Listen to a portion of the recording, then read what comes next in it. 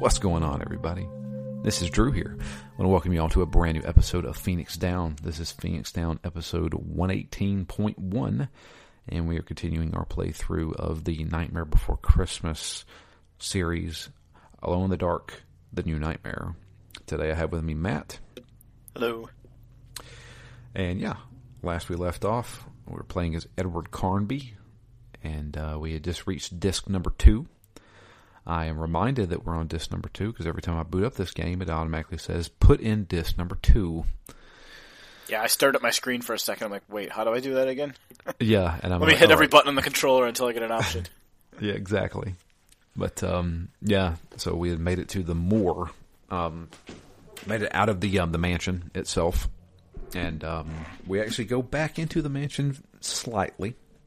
But going through the moor and through the swamp here. There's so one thing I will mention. I am so glad that you told me that there is a button to call Aline, because if not, I would never have figured this out. We have to go find the summoning stones, essentially. Yeah, you definitely need it there. Yeah, and you have to call her every time you find one, and she tells you, go look at the north one, go look at the southeast, and then you got to go back and forth, back and forth. Their dynamic is just so weird to me. It's bad. It's just bad. Yeah, and it's interesting, I guess we'll get to it, but the characterization, there's so many things about this game that are great, but the rationale and the way the characters interact with each other. I mean, I guess I know this was before narratives were quite as strong as they are in today's games, but I'm scratching my head through a lot of this as far as the character interactions with each other and their motivations and everything about the story. You say that, but 3 years earlier, or actually 4 years earlier, we had Metal Gear Solid.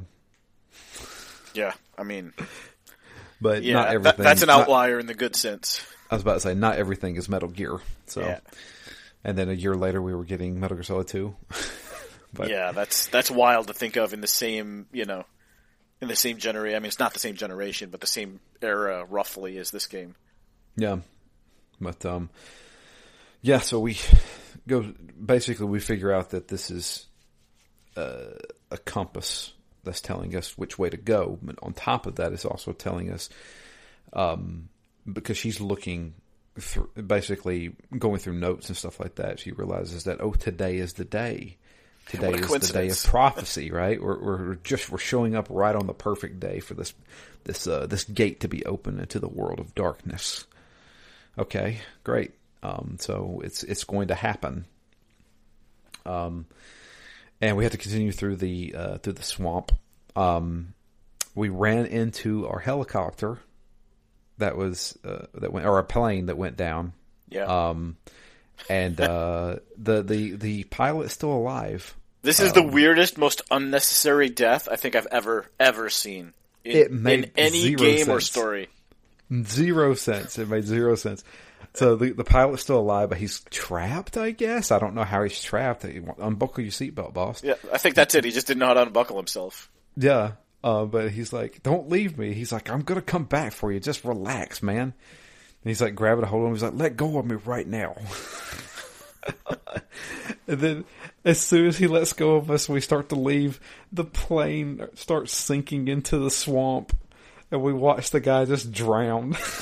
Yeah, after you're standing there next to him. Yeah. For ages. Literally ages. You're having a whole conversation with him. Instead of getting him out of there, you're just talking to him. I'll be right back, man. Relax. Well, maybe I won't. Yeah, every time I see something like that, and, not that I love Mike Myers, but I can't think of anything but the Austin Powers scene with not the steamroller. Yeah, the steamroller. Yeah, the steamroller. Yeah. Where he's, it's ages away, and you're like, well, nothing we can do. It's inevitable. He's going to run me over. Yep. That's basically it. I don't know. It was the weirdest, dumbest interaction. Yeah. And it's so strange, this game. I feel like Carnby's okay. His dialogue is obviously written pretty rough. Yeah. But Aline is just, I don't think that voice actor is that great. No, she's definitely not. And if it had just been a little bit more intentional sounding, you'd almost get the sense that Carnby doesn't know why he's there. He's like, what the hell's happening? Why can't this guy get out of the plane? Why is Aline acting the way she does? Like, what's going on with all these monsters? Like, you'd almost think that he could take the place of the player and be like, none of this makes any sense. Almost like a fourth wall breaking, but I don't think it quite goes that far, but it is funny where he's always challenging her, and so she's always like, what's wrong? Why can't you get here faster? There we go. I'm looking it up. I want to know who played Edward Carnby. David Gassman played Edward Carnby. He's been in a lot of stuff. He was in Indigo Prophecy. Ooh. Oh wow, he's been in 150 things. He plays in Mario plus Rabbids. He plays Rabbid Mario. Oh, so he's still relevant. That's new games even. Yeah, he's still in this stuff. He was in the 13 video game. The one with David Duchovny? Yeah. Ah. Black Sad. They just remade that, right? Like a year or two ago? Mm-hmm. Oh. I probably won't replay it, but I do remember that game fondly. I know his voice. That's the thing. It's like I've heard his voice before, I feel like. Yeah, he was in Indigo Prophecy. He was in Styx. Bound by Flame, my friend. He was in Bound by Flame. Yep. Beyond Two Souls. I kind of like his selection. It's not A-list stuff so much, but it's all like interesting, relevant stuff. He was the voice of Rayman in Rayman Origins. Oh, wow. This dude's done some stuff here, man. He was in Heavy Rain. Okay. Yeah, he really likes Quantic Dream, huh? He did. What are they working on? No idea. He's actually, apparently he's just the voice of Rayman. I did not realize that. He's done every Rayman. He was in the Siberia series. Oh yeah, I'd love to give that a try someday. Kaya, Dark Lineage, Beyond Good and Evil. He was Paige. He's Paige in Beyond Good and Evil. Okay. Wow. No, this is, he is okay. Prolific. This is legit. All right, well, so now it makes more sense that he's not the weak link. Now I got to know who plays Aline. Sharon Mann is her name. I'm going to guess less than 150 games. She's been an actress in 81 things. Oh, not bad. She's in Vampire the Masquerade. She's in Mario and Rabbids. Are they perchance married? She's also in Siberia. Black Sad. She's in a lot of the same stuff, but Detroit Become Human. Siberia 3. Styx.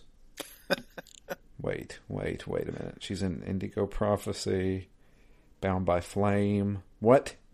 They just work on every project together. Did I click on the wrong thing here? Hang on a second. No. They literally work on the same stuff. She's also an actress. Like, she's been in stuff. That is fascinating. All right. There's got to be more to this. Her name is Sharon Mann. The other guy's name is David Gassman. I don't know. This is weird. Okay. I think you've uncovered something here. I feel like I have. But anyway. So yeah, back to the story at hand. That swamp part around the plane was actually a little awkward. I couldn't easily tell where I could actually walk. Yeah. I'm pretty sure I got stuck in a dead end at least once. Maybe that was intentional. Don't go down the dead end. Although on the map it didn't show it as a dead end. But maybe I just, like, sometimes it's a little hard to tell the way the whole background is, like, computer generated as, like, a static image. It's a little hard to tell what part you can interact with. Or, you know, when it's an object, it's more clear because it stands out. It's like lit differently. Yeah. But sometimes when it's just the background mapping, it's hard to see where you can go. Yeah, that's the biggest thing. I feel like I've got caught in on an object, but I am well far away from the object. Yeah. It's like the hit detection's like really off. Yeah, it's like they're trying to map like walls on top of just like a picture. Yeah. Yeah. You know where it happened to me the most is later on when there's a column that falls and you need to walk over it. Yeah, I remember that part. I couldn't figure out how to get on the column to walk over it. No, I thought I was going the wrong way. I saw the column fall, but I was like, is that the column? Because it's way up there in the corner of the screen. Yeah. And I was like, can I even go up there? But finally I did. But I had that same issue. That place and in the swamp were the two parts where I just felt like I can't really tell if that little gap I see is actually a big gap, but I'm not at the right angle, or it's not really a gap, or it's just it's just the space between some plants and it has nothing to do with where you can walk. So that, and then like later on toward the end of the game, I had a part where I was walking up some stairs and there was a monster coming down the stairs, but the monster was almost like clipping through the stairs, and it also like the size didn't match. So like the size, it looked like a giant monster coming at me, and it was like, this game cannot render enemies on top of the picture, basically. Yeah, I wonder if some of that's because it does try to do more. When I'm comparing it to Resident Evil, I feel like it tries to do more with like that fake depth, where it's like you're going up the stairs, but I feel like all that's really happening is it's like you might be getting a little bit smaller, but there's a lot of maybe more organic pieces. I feel like in Resident Evil, it's more like you're either in the room or you're out, and here there's a lot of who knows really what stair you're on. The way you stand in this game, you're covering like 6 stairs at a time anyway. So like, which one are you actually standing on? That's the big thing. There was a bunch of times where I'm climbing stairs in the last part of this where I'm just like, man, these stairs are really long, or this guy's running really slow, or something is going on. Felt like, whenever Scooby-Doo starts running and they run in place for a few seconds. But, I don't know. There's definitely some issues there. And I think I got as good used to the tank controls as I am going to get. Yeah, which is not very much. Yeah, so some of those parts on those stairs, it made me feel a little bit like those bad dreams where you're like, there's something coming and I can't get away from it. Because there's a bunch of parts on the stairs where I had decided I wasn't going to shoot the enemies. Yeah. And it was this weird slow motion chase, like you going all the way across the screen in slow motion. Then it turns black and it takes 2 or 3 or 4 times longer than I feel like it should to switch screens. And then I'm on the next screen running slowly, and then halfway across the screen, now the enemy pops onto the screen behind me and they're chasing me in slow motion. And I'm like, I can't get away from it, and I don't feel like I'm running, and the whole thing feels like I'm stuck in molasses. Yeah. Not in an awful way, just in kind of like a what the heck is happening here way. Yeah, it's like very awkward. I'm like, what? All right. I mean, at least it wasn't like aggravating too much. Most of the time, even when I would get clipping against the sidewalls and stuff, there aren't too many times where or ever that it actually led me to die. Maybe I took an extra hit or two, or it took me a few extra seconds to get off of it, but I'm glad where it was awkward that didn't turn into super aggravating. It was more just like kind of funny and ridiculous, not painful. Right. Yeah, I didn't have much issue with combat for the rest of this play session. Me either, although I feel like I took a lot more hits than I needed to. Well, by the end of this game, I had 10 first aid kits. When you ended the game? Well, not when I ended the game. Going into the final area, going into the World of Darkness, I was like, man, I'm stacked. Yeah. I've got tons of saving items. I've got tons of healing items. I was good. Now, before we get to that part, let's talk about the part that I got mad about. Because I tried. I will give everything the old college try. Didn't want to look at a fact. I'll make it to the church. Well, first we go talk to Lean. We pass things to each other over the fence. And they're like, okay, well, you got this, I got you take this. We're passing like things that they can use, and you go to the church. Of course, she can't really stay with you, though, because that doesn't make sense. No. Going into the church, I didn't know what the hell to do. I saw that there was a little keypad control box keypad that has symbols on it, and I'm like, okay, what do I do? And I ran around the church. I couldn't figure it out. I've never looked at my flashlight in my inventory. Yeah. I turn it on or turn it off, but I don't actually inspect it. Yeah. I didn't know that you could put this little light filter on it. So, all right. I looked at the fact long enough to say, you gotta put the light filter on it and you can find symbols. Cool. What the hell, dude? You find a symbol in the church, right? Yeah, right on the front door. Then there's the farthest symbol is back all the way past the swamp. Yeah. Down this little like ladder area, and I'm like, how? Like I was like, I gave up. I was like, fact time, and I was like, what? I've got to go all the way back there. Yeah, and that's where because I felt the same way. I'm like, this it just feels too random to me. Like, yeah. Was Resident Evil like that? Like, did I just put so many more hours into that I explored everything and I eventually uncovered all the secrets?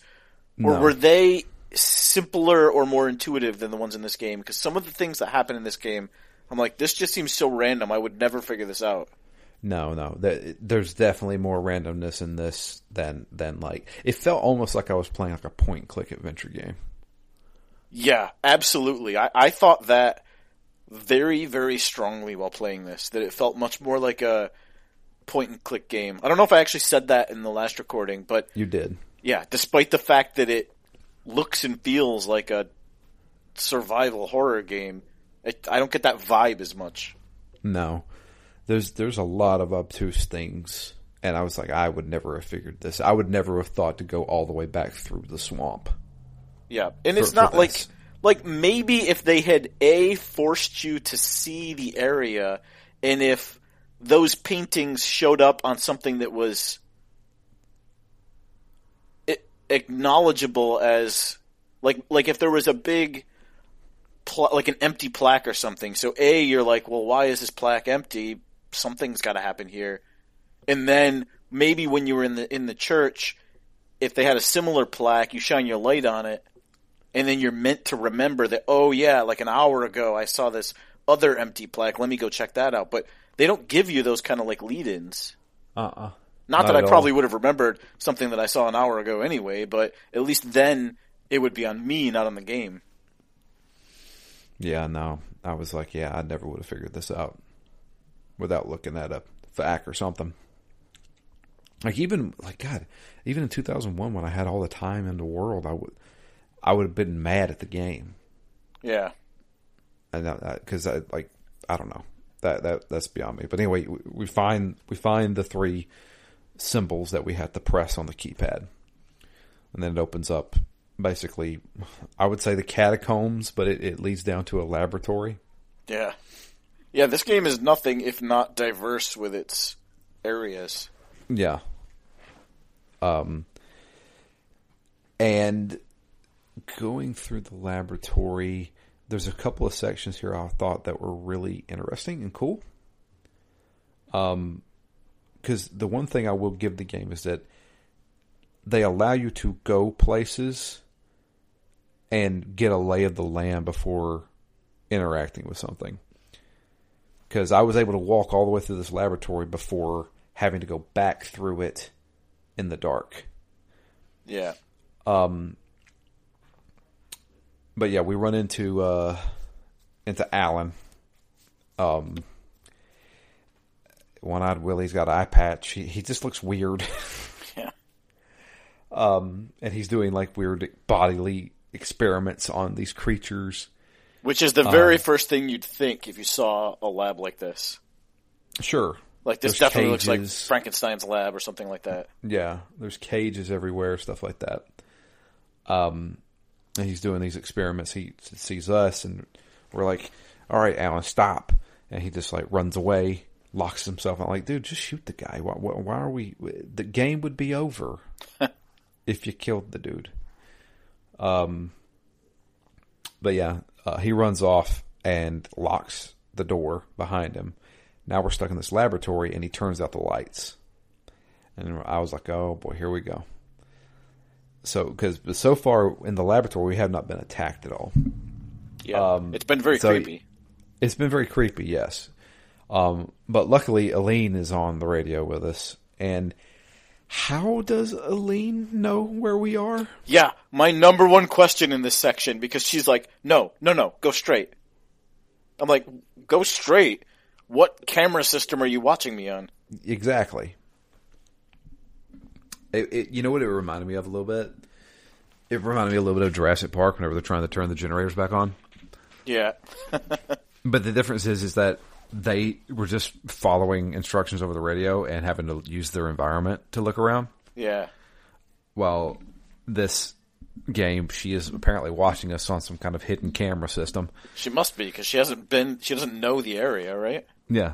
Like, I went to the wrong area, and she was like, no, turn around, go back. Yeah. And then I go to the right area, and she's like, keep going forward. I'm like, okay. Like, how are you seeing this? Yeah. But she leads us to switches that will turn the lights back on, but also unlock the door. But while we're going through the darkness, zombies show up, but they sound differently. The first time I heard this sound, I was like, oh, it made me jump a little bit. I was like, oh, what the hell is that? And then it's like, oh, it's just a zombie. But it's not like a real zombie, right? No, I feel like they disappear. Yeah, I thought, so the first one I shot twice, and I'm like, oh, weird, I thought they took 3 shots to kill. Then, like, the second one, I shot it once, reloaded, and it disappeared. And then at least one of the zombies I never shot at all, it just disappeared. Yeah. I don't know. I think they were darkness hallucinations. Yeah, which was interesting, because the other hallucinations, the momentary ones, were never like substantial in this world. They were just figments of his imagination. So I thought these were kind of cool as like a halfway between a mental thing and an actual zombie. Yeah, because they could do damage to you. Yeah. But yeah, we able to turn the lights back on and unlock the door. I did run into my only glitch in this area. Oh, really? That's one thing I never ran into in this entire game was a glitch. I had one where, you know how the room with the cages, there was the one offshoot off to the left or right, yeah. I guess, depending on what way you're facing. So I went into that, I went down that hallway, took a left, and as soon as the screen changed, I couldn't move anymore. Uh-oh. I thought it was my controller, so I tried a different controller. I consider myself extremely fortunate that I had saved only like 3 or 4 or 5 minutes before this. Right. So I was like, I don't know what happened, but I just reset my game. But that was the only time that happened, and I went back in that same room. I tried not to approach it from exactly the same angle, but then I went in and had no issue. Yeah. That's weird. I don't know. Nothing like that happened with me. That's why I'm glad I didn't play it on the PS2, because I feel like, I don't know, I feel like everything would have struggled on the PS2. Maybe. But, yeah. After going through the laboratory, it leads us down into, like... The greenhouse? The greenhouse area. Well, no, it leads us back to the basement. So we have to go through these corridors. Like, we have to go basically under, like, the mansion again, right? Because we're in this huge cave system. And we run downstairs, go down through the caves, and come back upstairs, and we're now in the basement of the mansion again. like almost to where we first entered the mansion. Yeah. And Aline says, like, I unlocked the door that leads to the greenhouse, so you can go up that way. Which actually was kind of cool because I remember going to that like trapdoor area the first time, and I was in the basement and it was locked. Yep, I remember that too. So, go up to the greenhouse, and you get a little Resident Evil nod there. At the greenhouse, you got to climb the ladder and then push a statue off and make it shatter.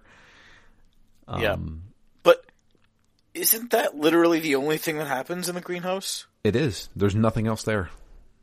Is it just me, or is that weird? Like, again, the kind of the randomness. I feel like if this was a purpose-built part of the game, you literally walk in, get the thing out of the statue, and then leave.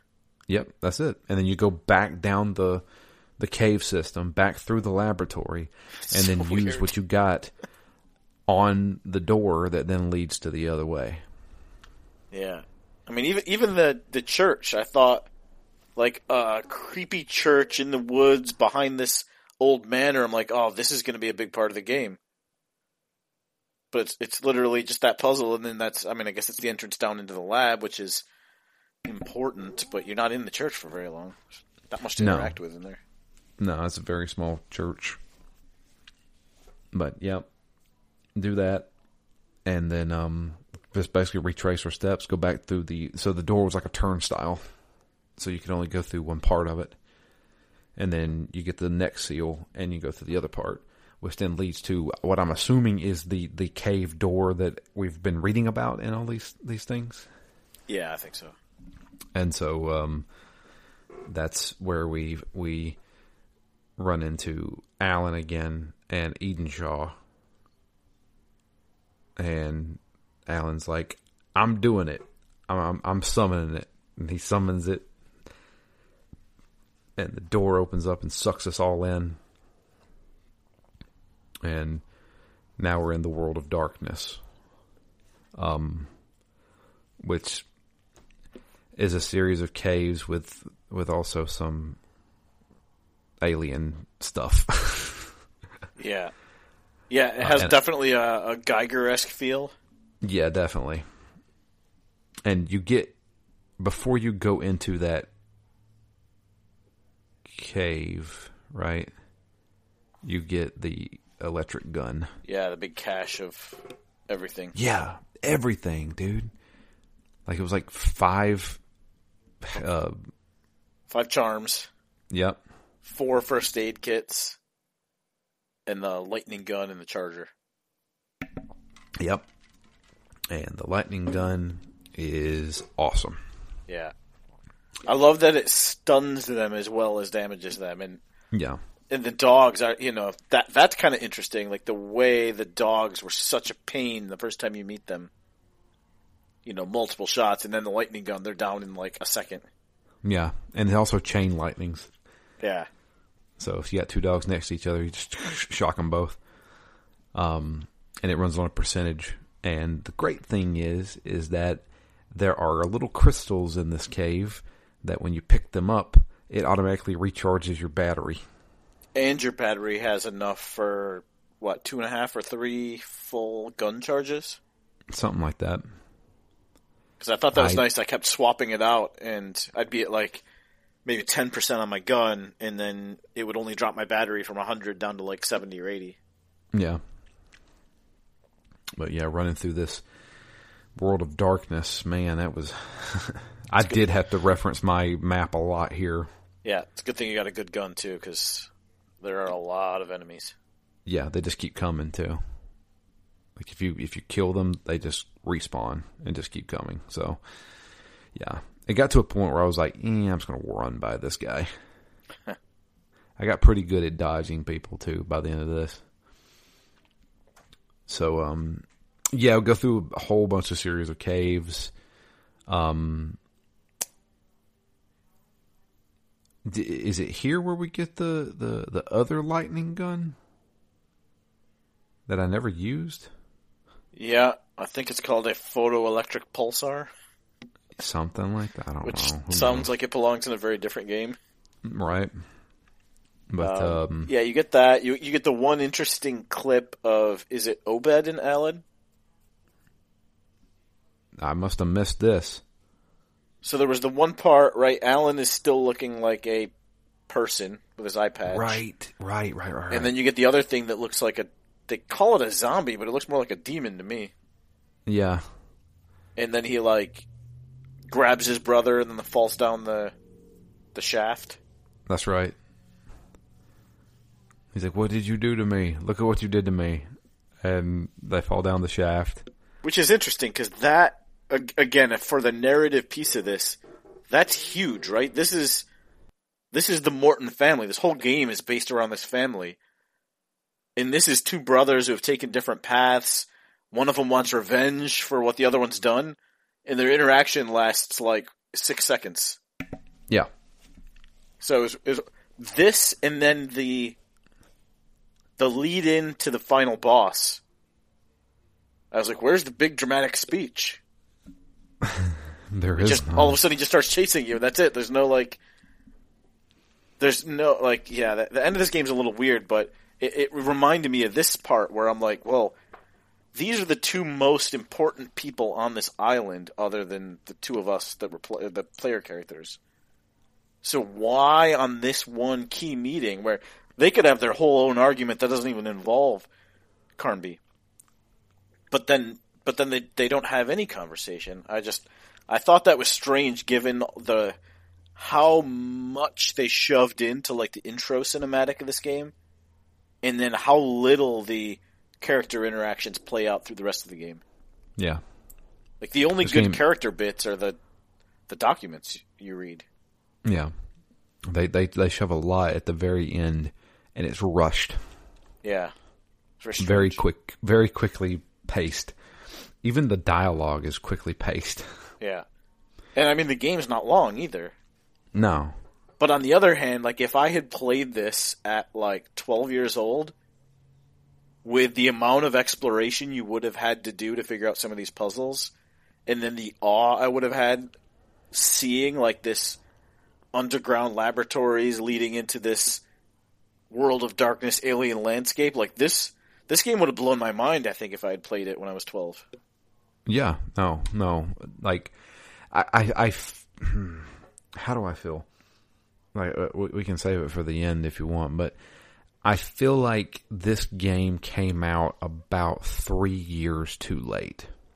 Yeah, it's like right on a precipice. Like, if they had waited and made it a next-gen game, like a PS2 game, where it could have been bigger and longer.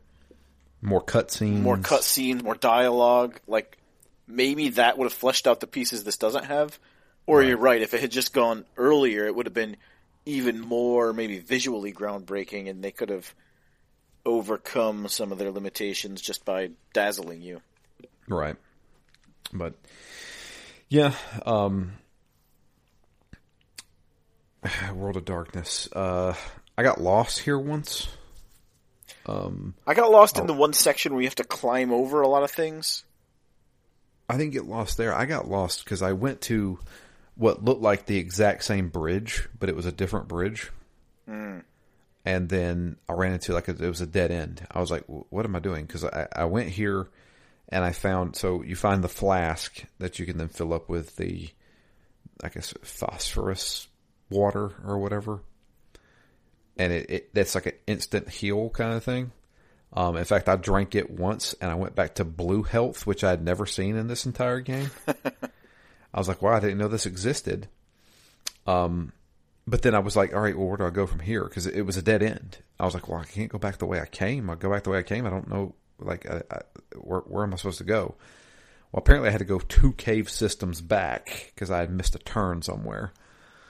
But luckily I found it. And then right before the boss fight, you get another one of those wells where you can fill up your canteen. Yeah, eventually you make it to this area where you can put these masks or heads, statue heads, on a totem. And that's when Alan shows up. And now Alan is like a zombie. But he still can talk a little bit. And laugh. and laugh, and he's just like, "I'm gonna kill you," and I was like, "Okay," and then it's just fight, go, and he moves pretty quickly. But that was, I was like, all right, well, this is the final boss. I've saved all these rockets for a reason, I guess. So I just unloaded rockets into him. And I shot him a bunch of times. He grabbed me a bunch of times. If he gets a hold of you, man, he throws you. Yeah. Yeah, it was weird. I couldn't figure out at first because no matter what I shot him with, I couldn't stop him. Like, I was like, all right, I shoot him, and then I back away, and then I reset, and then I shoot him, and then I back away. But he's like relentless. Until he just bum rushes you. Yeah, until I realized that he's also really like slow when he tries to swipe you or grab you. Yeah. So once at first I was like, I don't think I can beat this guy. But then I was like, oh yeah, I guess it's not much of a puzzle to figure him out. You just need to know. You just need to trigger him basically to swing. Yeah. Truth be told, when I finished this fight with him, I had no first aid kits, and I had one drink of the canteen left. Yeah, same. I was like, all right, I'm going in, and I'm going to have to get better if this isn't enough to beat him, because there's no backtracking here. There's no other way to gain health or recharge yourself. Like, I've got what I've got, and that's it. Man, I was playing by the seat of my pants because I hadn't saved since I got to the World of Darkness. Ooh, I saved twice in the World of Darkness because I'm like, look, I'm not doing this again. Oh man, I somehow got it by the skin of my teeth. Because now that I'm thinking about it, like, man, I only had one healing item left. But you had like 7 save charms? Yeah. just sitting there. I wonder if you could save during a boss fight. That'd be interesting, right? I did finally realize, I'm like, something's going on with the saves in this game. Yeah, it definitely does take you back a few minutes. It takes you back to the beginning of like the section, I think. Yeah. Because I definitely like went into a section and I was like, I'm going to save. And I'm like, no, let me play a little bit more. And I ended up playing about 10 more minutes, and there were some cutscenes, and then I saved, and it definitely put me back before the cutscenes. Yeah. Yeah. So every time I started this game up for the day, I'm like, I don't actually know where I'm going to be. Where I'm at, yeah. Yeah, that was yeah.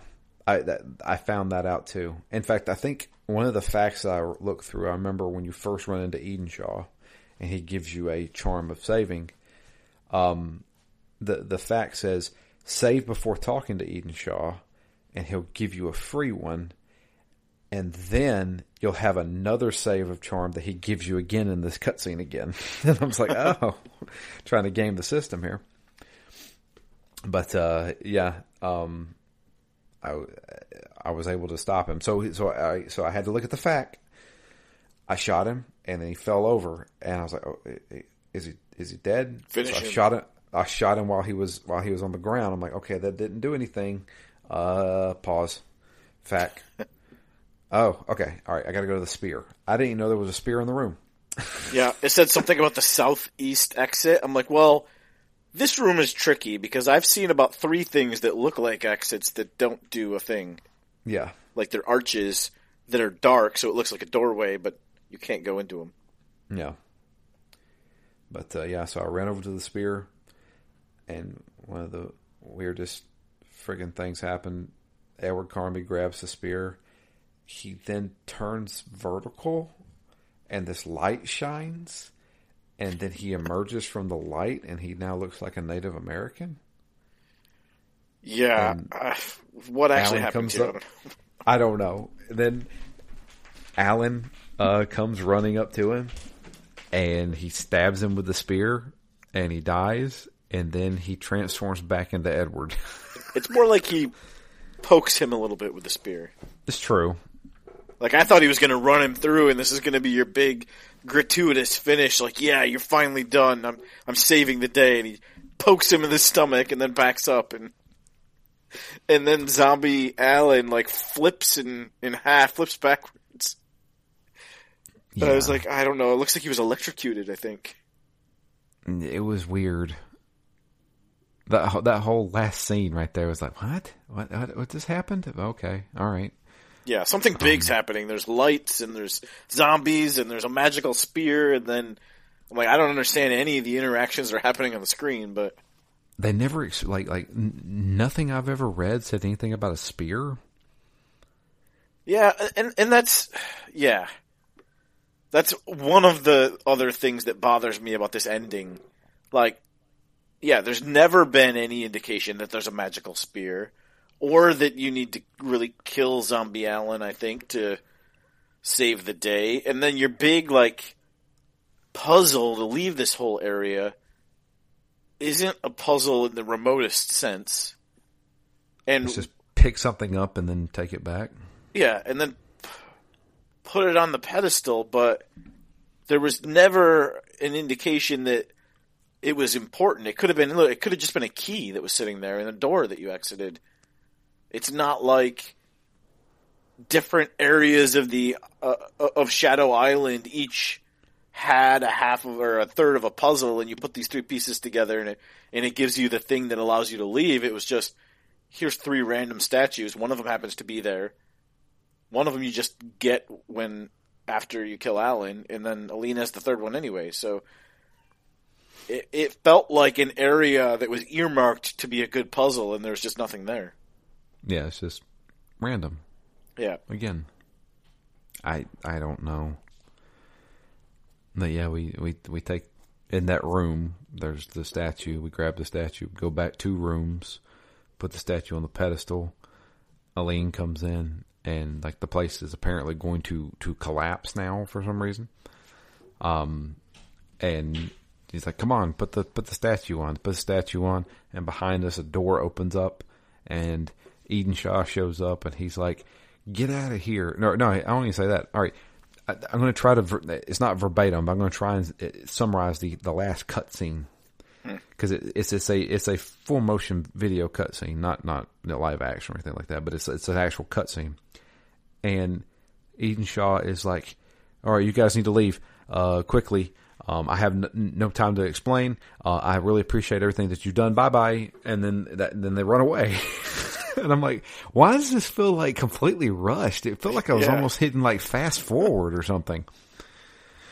And they run, and then they come out, and like the sun's coming up, and that was clearly an important part of the story, right?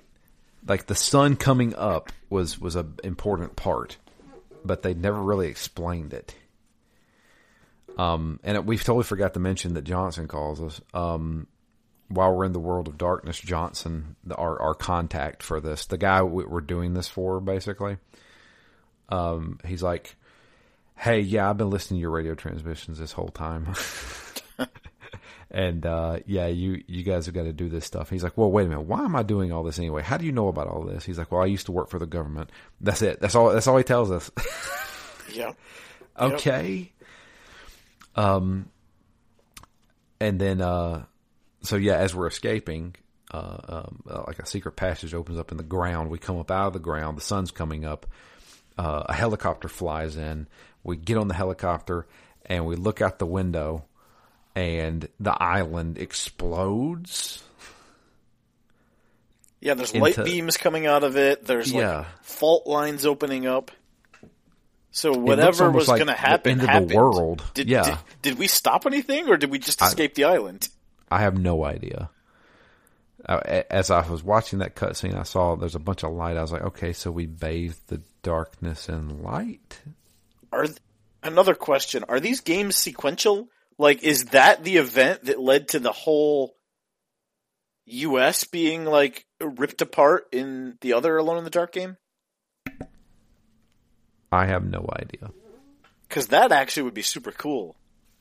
If this whole game was almost like an intro to the next Alone in the Dark game. I think we're looking too deep into this, Matt. I highly doubt it. If they did, okay, cool. It took them 8 years to finish that story, and they still didn't finish it. Because Alone in the Dark, 2008, or 2009, I can't remember what year it came out. Took them a long time to get there. And now Edward Carnby's like 60. But also Abercrombie was from the 30s, because you remember in that game, he was like, oh, Abercrombie died back in the or disappeared in the 30s. How are you, almost 80 years old? I don't know. But then the original In the Dark, Abercrombie, it takes place in the 30s. And Abercrombie's investigating this haunted house. Yeah, maybe the series is just so much deeper than we are aware. I highly doubt it. But yeah, me too. Who knows? But yeah, Johnson shows up in the helicopter. He gets slapped by Eileen. And I think Abercrombie's like, well, you deserve that. Speaking of Rush, though, again, like, that scene where she, like, gets on the helicopter and slaps him, it's like 1 second. I feel like it's 2 seconds. It is. It's like she is slapping him while she leaps up in to the helicopter as she's sitting down. I don't know. Yeah, you're right. It feels so fast some parts. Like, the whole ending felt like I was playing it in fast forward. Yeah. And then we cut to the shady guy in the office. And I can't even remember what he said. He was listening to a broadcast about what happened on the island. Yeah, and it sounded like they were coming up with a scientific explanation. Right, trying to cover it up. Yeah, so my thought was, because then he hits his intercom button and he's like, make sure what's his face gets his present or something like that, or his payment or something. Yeah. And I'm like, okay, so I guess I'm supposed to interpret from that it was successfully covered up. Yep. But then, what actually happened at the end of this? Like, what did we achieve and accomplish by our time on Shadow Island?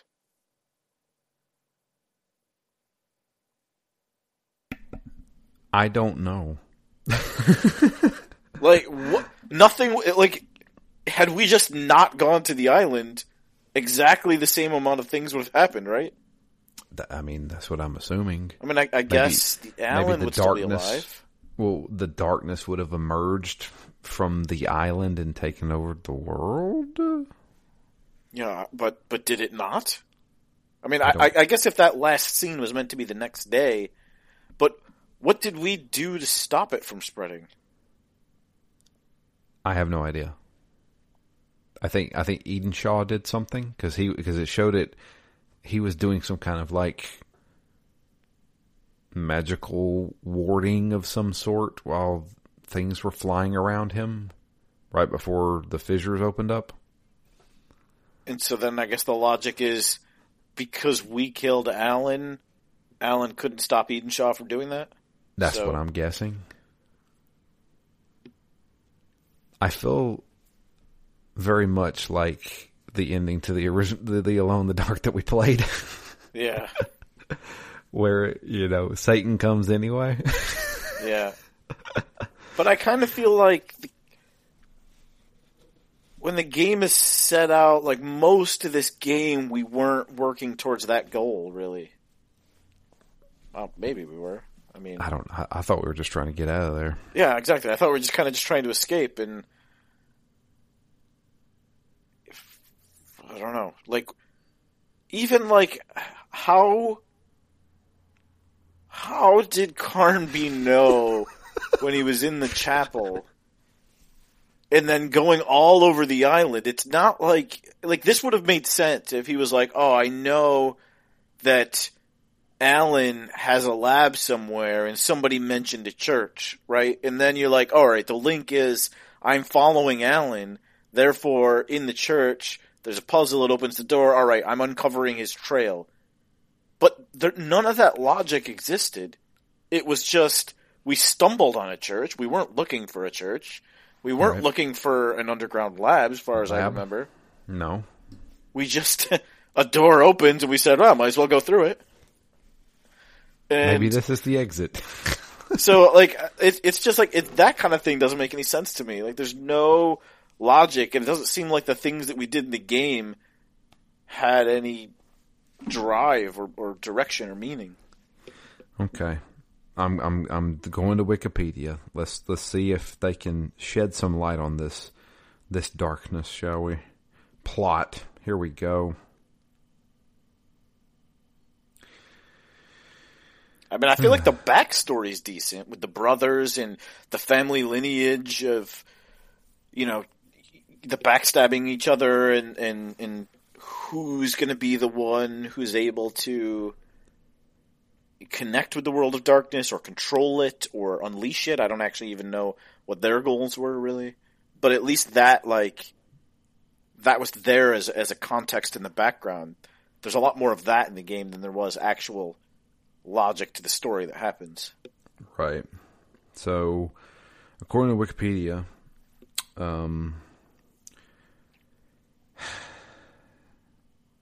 the game's plot is a separate canon from the main of the series. Oh, there goes the idea that it's a lead-in for the next one, right? Yeah.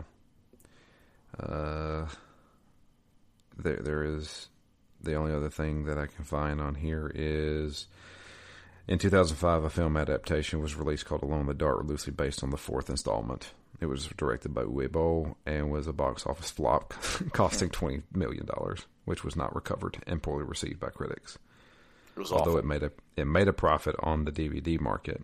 Guinness World Records named the film the lowest grossing game-based movie in the Guinness World Records.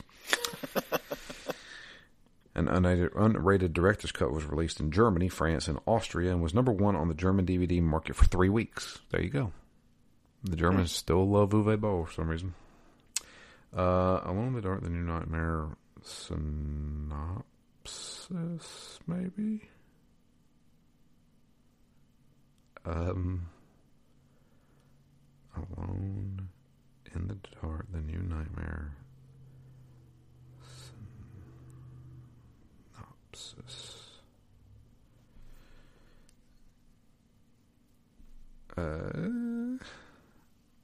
Here's the Wikipedia.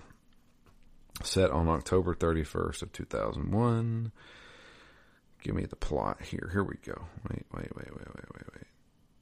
No, that's just the beginning parts. Reception, film adaptation. The Wikipedia doesn't even tell me what happened in this game. Never mind.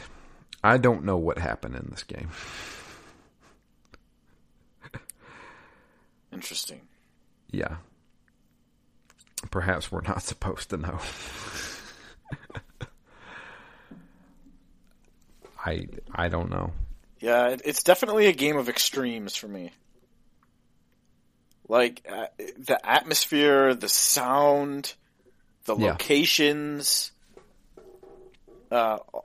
even the selection of guns is cool. There's a lot in the game from that perspective. There's a lot of things you see, but it comes off a little bit hollow when there's no reason to do it, and most of the environments, again, there's not much or anything to interact with in most of it. Yeah. It's weird. It's so strange. Like, I can't figure out, I can't really put my finger on what it is about this game. I think it's totally competent. I think it's fine. Yeah. There's definitely some old school game issues with it. But then I can't really give it a pass when it has those obtuse puzzles, because there's games that have come out previously to this that did it way better. Yeah. Like, I don't know if 13-year-old me, or when this game came out, 16-year-old me probably could have figured it out. But, when I was playing Resident Evil for the first time, I can play through that game. I can figure it out. Yeah, I had no FAQ when I played through that game, and I played through it multiple times. Exactly. But I would have had to have had a strategy guide for this game or something. Yeah. I don't know. But yeah, that's Edward's side. Still wanting to go through Aline's side? Yeah, that was part of my question. I do and I don't. Oh, there it is. That's up to you. I mean, I think it's going to be different enough that I would like to do it to see how this game is different, right? Because it might be that some of the lack of story and some of the lack of interaction and some of the things that seemed a little weak were only weak in Carnby's side because, the statement is that it's the action-heavy one, right? Right. And there was a lot of action, right? There was a lot of guns, a lot of enemies. Tons. And I got a little bit better at the gunplay and how to position for different enemies. So, in that sense, I did his side, and I feel like I got a fair amount out of the pieces that were emphasized on his side. So if her side emphasizes puzzles more, and through puzzles maybe you get more interactions, maybe more documents, a couple of new areas, like that could give this game a different dimension and maybe paint it in a different light. I don't know. True. So that's the two things that I think we may get. I may be looking too deep into this, but with Aline's side, because it's more puzzles, maybe it gives more explanation because she's the one that's walking Edward through this stuff. Go to the north, go to there. Oh, okay. Well, it's showing where to go, and maybe she found the documents that say, "Oh, today's the day that it's going to happen." Maybe she's the one that's got all the information, and she's just telling Edward, "All right, you're going to be my pawn, and go do this kind of thing." Yeah. And then the other thing would be, maybe she has more story interactions with people because, she's like, oh yeah, I found out that guy's not my dad, Yeah. Okay, well, that's it. Or do you see that with her side of the story? My question is, the other big thing for me is the fact that will the things that we ran into with Carnby when interacting with her happen in her side? Like, when they meet up at that gate and pass things across, will we see it lead up to that? Yeah, I assume it will, and I think that's cool. Because it provides that link between the stories. But it also, every time something like that happens in a game, it makes me think of the first time I played Resident Evil Outbreak. When you're actually playing this with other people and they actually need to hand you that thing. I'm like, how cool would this game have been? Like, we're both playing through these simultaneous stories and, we need to meet up at the right time. Obviously, this was before that was really possible, but even if you get a flavor of that, it maybe strengthens each other's story by the fact that it grounds them a little bit because these things are happening, at least in a little bit more context, because you're seeing other things that happen simultaneously. Yeah, like they pushed that in Resident Evil 2, or not Resident Evil 2, Resident Evil 6. Remember? Yeah. Like you would be playing, and then me and you would be playing as, Chris, and then, this person connected to your game, and they're doing something, way over there, but they're in your game, and you see that if you play as them. Yeah. Yeah, I mean, let's do it. Yeah, I'd say let's do it. Yeah, let's do it. We'll see. If we were 3 or 4 or 5 episodes in, I'd probably be like, look, I can't do another 3 or 4 or 5 episodes. Yeah. And I've heard hers is a little bit longer, but it still feels like probably it would be 2. I mean, even if it's 3, it's only 5 total, so it's not getting too far out of hand. Yeah. I do have some things coming up next week, so we'll have to record on Wednesday, but it should be okay. We do have an email. It comes in from Dustin. It says, you split some Alone in the Dark in my Resident Evil. It says, hey guys, so that second disc was a little rough. A lot of talking through puzzle sections. Mainly the stone circle puzzle, which was a lot of jabbering, and I had to look up the solution at the end. I remember a book having some spell words, but completely forgot about that tape recording. Oh god, yeah, I had to look at a fact for that. Yeah, I didn't know what to do. Also, what was with the step-by-step radio instructions in the underground lab? That was unnecessary and dragged it out quite a bit. Also, Carnby is a dick to Aline when they're talking over the radio. Besides those 2 long-winded parts, the rest of the disc 2 was a lot of running. The worst was the caves and the infinite spawning enemies. Good thing there's basically infinite ammo and infinite health, and I had a bunch of health packs and regular ammo saved up, but still found it easier to just run past most of the stuff. I think the shotgun was the most useful tool in the game. When fighting the Scorpions, the flamethrower light gun was the best, and I think I only used the lightning gun on the final boss. It was okay. The last gun you get was useless. I tried it on the boss and kept missing. Speaking of the final boss, I didn't even know that was the final encounter. I thought I had to run away after stunning him a few times, and all of a sudden I triggered a cutscene where I turned into a Native American and stabbed him with a spear. Next thing I knew, credits were rolling and we're talking about shit I didn't even understand. Yep. I really liked the first part of this game, but the second part really fell off for me. It's an average experience, and as far as story goes, I thought I followed it pretty good, except for the random people in the office and on the phone call at the end. I don't know if it's the story carried over from the previous games or if it's explained in the instruction manual, but regardless, I didn't know what was going on for the overall plot. I haven't decided if I want to play Aline's part yet. I might be done here. If I do, I'll be sure to write in. Dustin. Yeah. Feel about the same. Yeah, we kind of feel the same. I'm just like, maybe there's something here. Like, I don't hate this game. No, I don't dislike it. It's definitely competent in what it does. It's got some strengths and it's got some weaknesses. Yeah. It definitely feels like a Resident Evil clone that I feel like came a couple of years too late, if we're being honest. But overall, I think it was a fine survival horror game.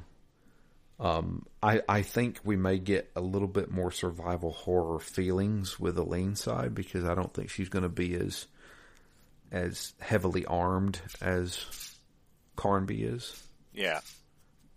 I could be wrong. Who knows? But, yeah, I'm willing to give it a shot. Why not? Yeah, agreed. I bought the game twice. Might as well play through it.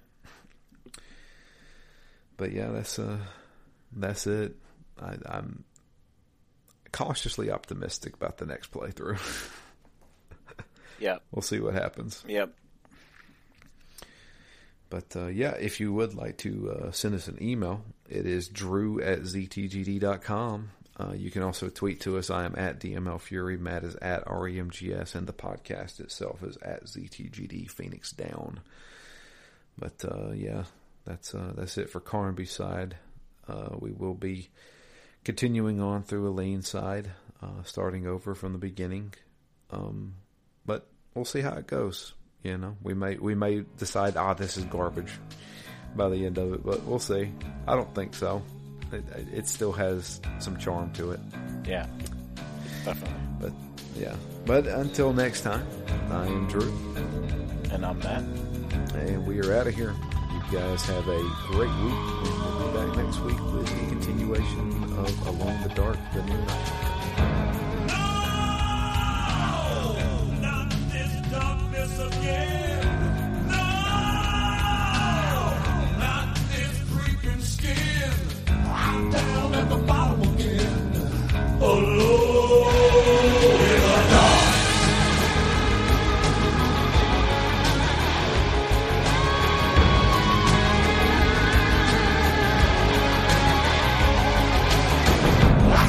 No fear, but the cold fingers of panic seize my heart. My throat is closing up, and there's a weight on my chest. I can't breathe, and the space around my head is closing in. I'm at the bottom again, alone in the dark.